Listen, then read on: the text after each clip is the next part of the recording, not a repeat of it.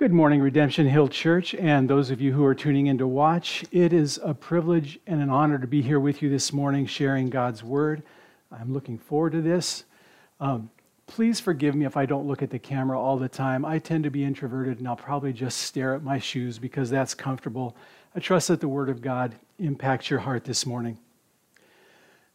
I've been thinking about a lot of things lately. Normally, I am pretty level emotionally. I've got a relatively large ability to handle adversity. But lately, I've been struggling.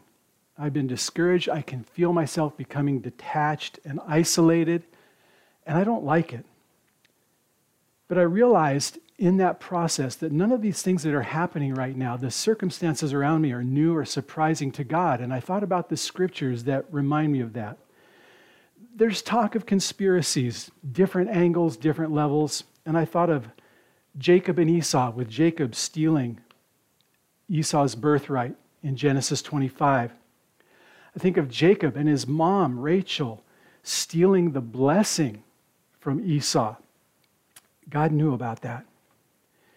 We see information distorted and misused with Joseph and Potiphar's wife in Genesis 39. We see unjust, forceful treatment with Joseph and his brothers when they cast him in a well, and then later when he's thrown in prison on false charges. We see Paul and Silas in Philippi later in the New Testament, beaten and jailed without charges. We see grumbling and complaining about the circumstances with Israel in the wilderness multiple times. God, why can't we have water? God, we want some meat. God, it would have been better for us to just die in Egypt.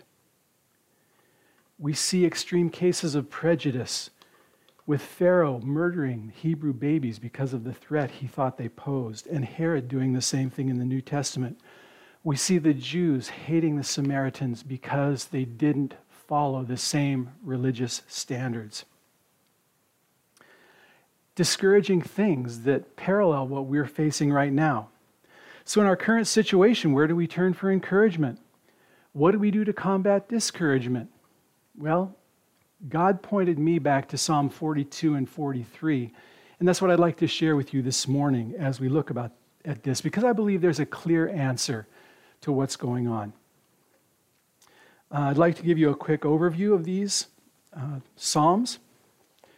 The author is probably not David, though many of the Psalms are, and I apologize now, Mr. Spurgeon, I don't agree with your position on that. Many commentators think that these two Psalms were originally one, and if you're somebody who gets really interested in the details of why that happens, get a hold of Sean. He can get me in contact with you, and we can talk about that. Technical things interest me, not so much many of you. It was also probably written in the Babylonian captivity when God sent Israel out of the land as judgment for their sin and as his fulfillment of the promise for the land to have a period of rest. And again, if you'd like to know how I came to that, let me know. So let's read Psalm 42 and 43 together, please. As a deer pants for flowing streams, so pants my soul for you, O God. My soul thirsts for God, for the living God. When shall I come and appear before God?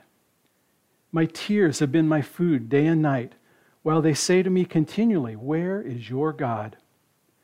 These things I remember as I pour out my soul, how I would go with the throng and lead them in procession to the house of God, with glad shouts and songs of praise, a multitude keeping festival. Why are you cast down, O my soul? And why are you in turmoil within me? Hope in God, for I shall again praise him, my salvation and my God. My soul is cast down within me, therefore I remember you from the land of Jordan and of Hermon, from Mount Mizar. Deep calls to deep, all the roar of your waterfalls. All your breakers and your waves have gone over me. By day, the Lord commands his steadfast love, and at night his song is with me, a prayer to the God of my life. I say to God, my rock, why have you forgotten me? Why do I go mourning because of the oppression of the enemy? As with a deadly wound in my bones, my adversaries taunt me, while they say to me continually, where is your God? Why are you cast down, O my soul? And why are you in turmoil within me? Hope in God, for I shall again praise him, my salvation and my God. Vindicate me, O God, and defend my cause against an ungodly people. From the deceitful and unjust man, deliver me. For you are the God in whom I take refuge. Why have you rejected me?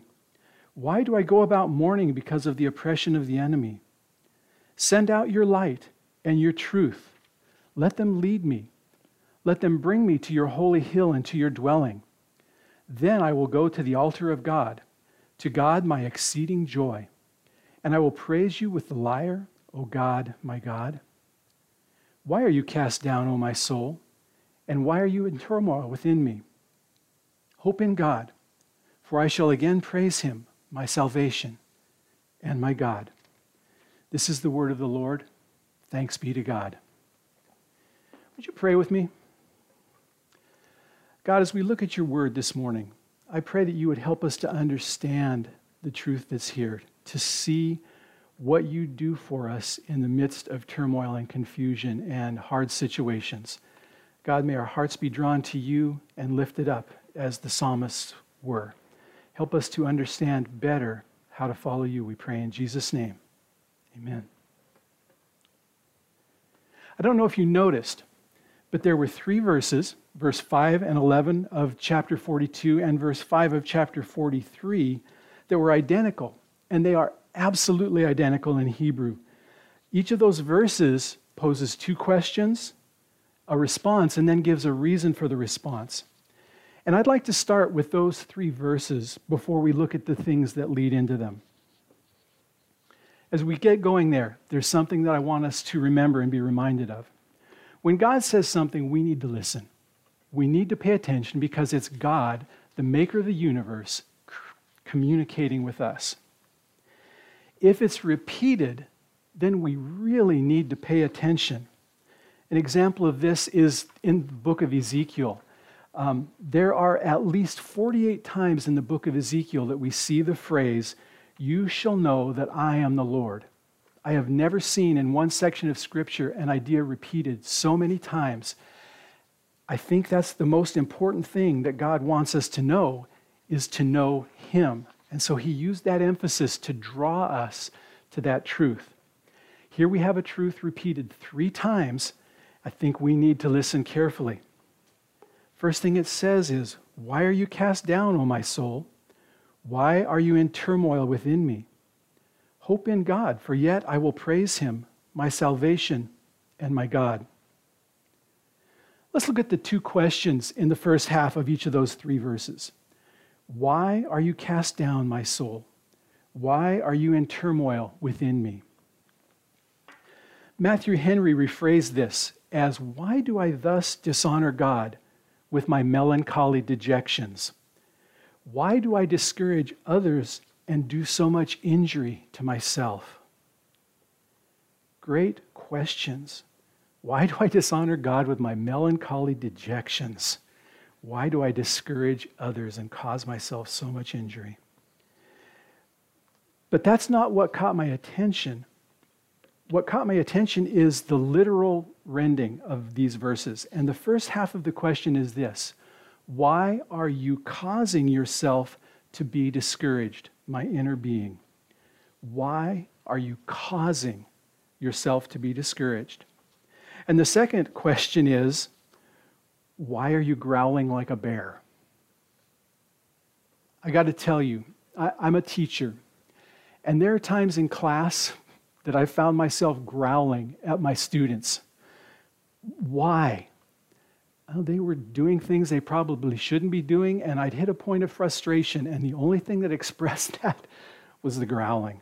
Probably not the best thing to do, but it happened. Why are you causing? That's what interests me. What was making these things happen? The person wasn't just discouraged. They were making themselves discouraged. And so those questions refer us back to the verses that lead into each of them in Psalms 42, 1-4 and 6-10, and also in chapter 43, verses 1-4. So let's look at the reasons that the psalmist gave in these sections for allowing or causing their discouragement. We see in verses 1 to 4 a deer panting and a soul panting. Picture this. It's a desert country. It's hot. Water is sparse, hard to find. A deer panting like this either has not had water or has been chased. And so picture that sense of need and desire. And that's how the psalmist's heart felt as they looked to God. They desired them with that deep, longing thirst. It's so dry that when you find the water, you don't want to quit drinking. And even then, it doesn't feel like you're able to quench your thirst. The psalmist goes on and talks about their soul thirsting for the living God. And part of the reason is given in verse 2. When am I ever going to get back to the place where I can worship with others together in your presence? That thought brings about weeping. The picture of eating tears is the idea of this deep, intense sorrow that leads to weeping. They can't eat. Their tears have become their food because they can't eat because of this sorrow. Why? Because of the oppressors, those who were holding them captive and asking the question, where is your God? The nation of Israel were the people who claimed to have a relationship with the one true God, a God who is more powerful than any of the others, and yet here they find themselves in captivity. And a captor would wryly taunt and say, hey, if your God is so powerful, then why is it that you're sitting here in captivity? They neglected the fact that God had made promises about the land that needed to be fulfilled, and this was part of that accomplishment. And then the psalmist is remembering in verse 4. His soul is poured out, the idea of your inner being just melting. Why? Because he used to lead the worshipers in Jerusalem. He wasn't just part of the throng. He set the example. He led the way. He was so devout and committed that he was one of the first ones there. There was joy. There was excitement. There was praise. And all of that is gone and missing now. And so, from the psalmist's perspective, as we get back to the question, why am I causing myself to be discouraged? Are you kidding? Aren't those enough reasons right there to be discouraged? It's almost like when God asks Jonah in chapter 4, after he's taken the message to Nineveh, he sits back to watch what God does, sits under the plant that God provides, and the plant withers. And God says, do you do well to be angry for the plant? And Jonah responds, yes, I do well to be angry enough to die. Psalmist was responding in a similar way. But the reasons go on. They don't even stop there. That would be enough, but they continue in verse 6. We see the psalmist remembering.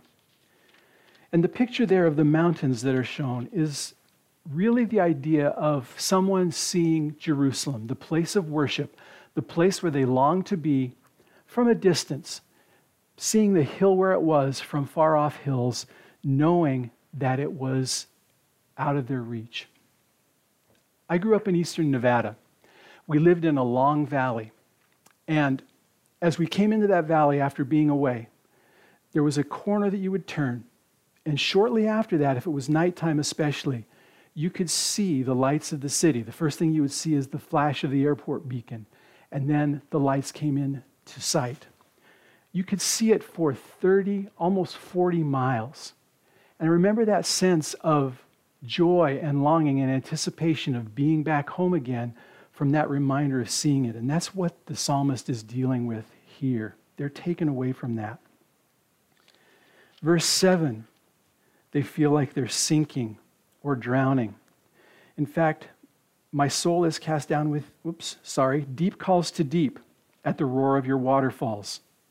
All your breakers and your waves have gone over me. That is also from the book of Jonah. When Jonah is cast into the sea, as he's sinking down, he calls out to God, and this is the same identical thought.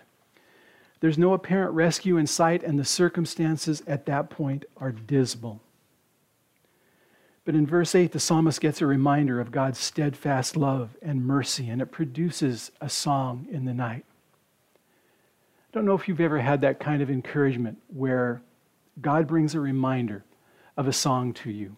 As I was doing this, I was thinking God's steadfast love, his mercy. And the psalmist might have been singing, I will sing of the mercies of the Lord forever. I will sing, I will sing. Or even in this point, he had probably already had familiarity with the tune from the start. As the deer pants for the water, so my soul longs after you.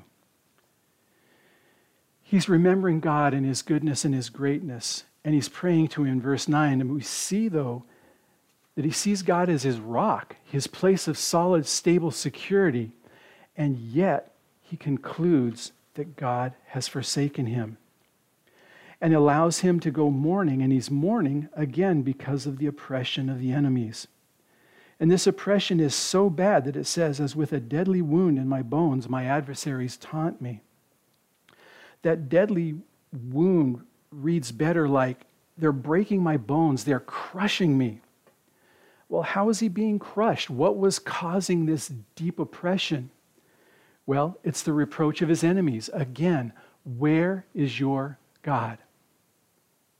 As a believer, what could hurt more than our God being mocked and ridiculed and our faith being torn apart by those who don't understand, who have never had the opportunity to see God? And so it takes us back again to the question, why am I causing myself to be discouraged? Is it clear yet? The circumstances are bad. We come to Psalm 43 and verses 1 to 4, and we start to see a change in the psalmist's focus in this section. We see him start with praying for vindication, judgment to come on his enemies. We see him pleading his cause and asking for God to bring deliverance. But he's not out of the woods yet, because in verse 2 we see him questioning, God, why do you cast me off? Why am I mourning still because of the oppression that's happening to me?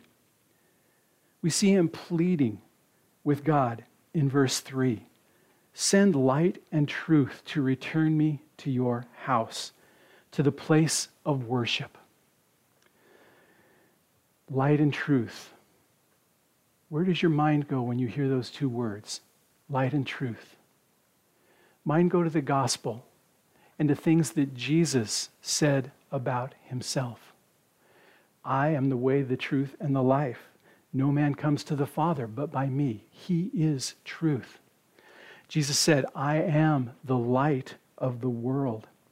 So, as in the Old Testament, the temple was the place and focus of worship where God resided. In the New Testament, we see Jesus being the place and focus and being of worship.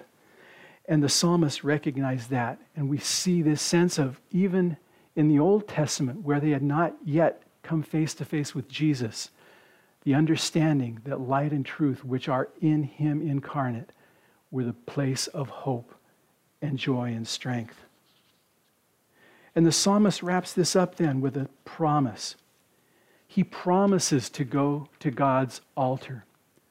That would be a promise to bring sacrifices to God, to bring praise to him, to engage in worship as was their habit and custom. The psalmist sees at the end, O God, my God, that it isn't just the place Jerusalem that should be his joy. God himself is the exceeding joy. And we see the question one more time, why am I causing myself to be cast down? Why am I in turmoil? There are still circumstances, but the psalmist is beginning to see where his hope is really supposed to come from. So since we can and do discourage ourselves, is it possible we can also cause ourselves to hope? I think the psalmist gives us a pretty emphatic yes as we look at the second half of those 3 verses. The phrase, hope in God, at the beginning of each one, again is literally, cause yourself to hope in God. These aren't made up, puffed up, self-motivational ideas. The cause of hope is remembering who God is and all that He has done. It's because He is our Savior that we can have hope. It is found in the process of speaking truth about the nature and character of God to ourselves. And so we see that the psalmist knows, they understand, it's not the location or the circumstances or our enemy's attitude that should be determining our attitudes and responses. We should not be causing ourselves to be discouraged because of circumstances. Rather, the presence of God Himself in our lives and dependence on that truth, the truth of who He is and what He's done, should be the basis for how we think and act. That should cause us to hope in Him regardless of the situation. If we go back to verse 4 of verse 43, we saw the psalmist begin to do this. Then I will go to the altar of God, to God my exceeding joy, and I will praise you with the lyre, O my God. The writer reminds himself that knowing the reality of who God is and how He has faithfully acted in the past should cause us to hope. So here's a question. How do you cause yourself to be discouraged? It probably looks different than it does for me. But you know and I know that like the psalmist, instead of causing ourselves to be discouraged, we should be causing ourselves to hope in God. We have evidence that none of these current circumstances are new to Him. We have evidence of His faithful care throughout history for His people. We have evidence through the resurrection that God has better things waiting for us. We are going to spend eternity with Him, present with God, absent from sin and pain and suffering and sorrow. We have every reason to cause ourselves to hope in God. He is our Savior. He is our God. So why are you causing yourself to be discouraged? Why are you in so much turmoil and growling like a bear? Cause yourself to hope in God. He is our Savior. He is our God.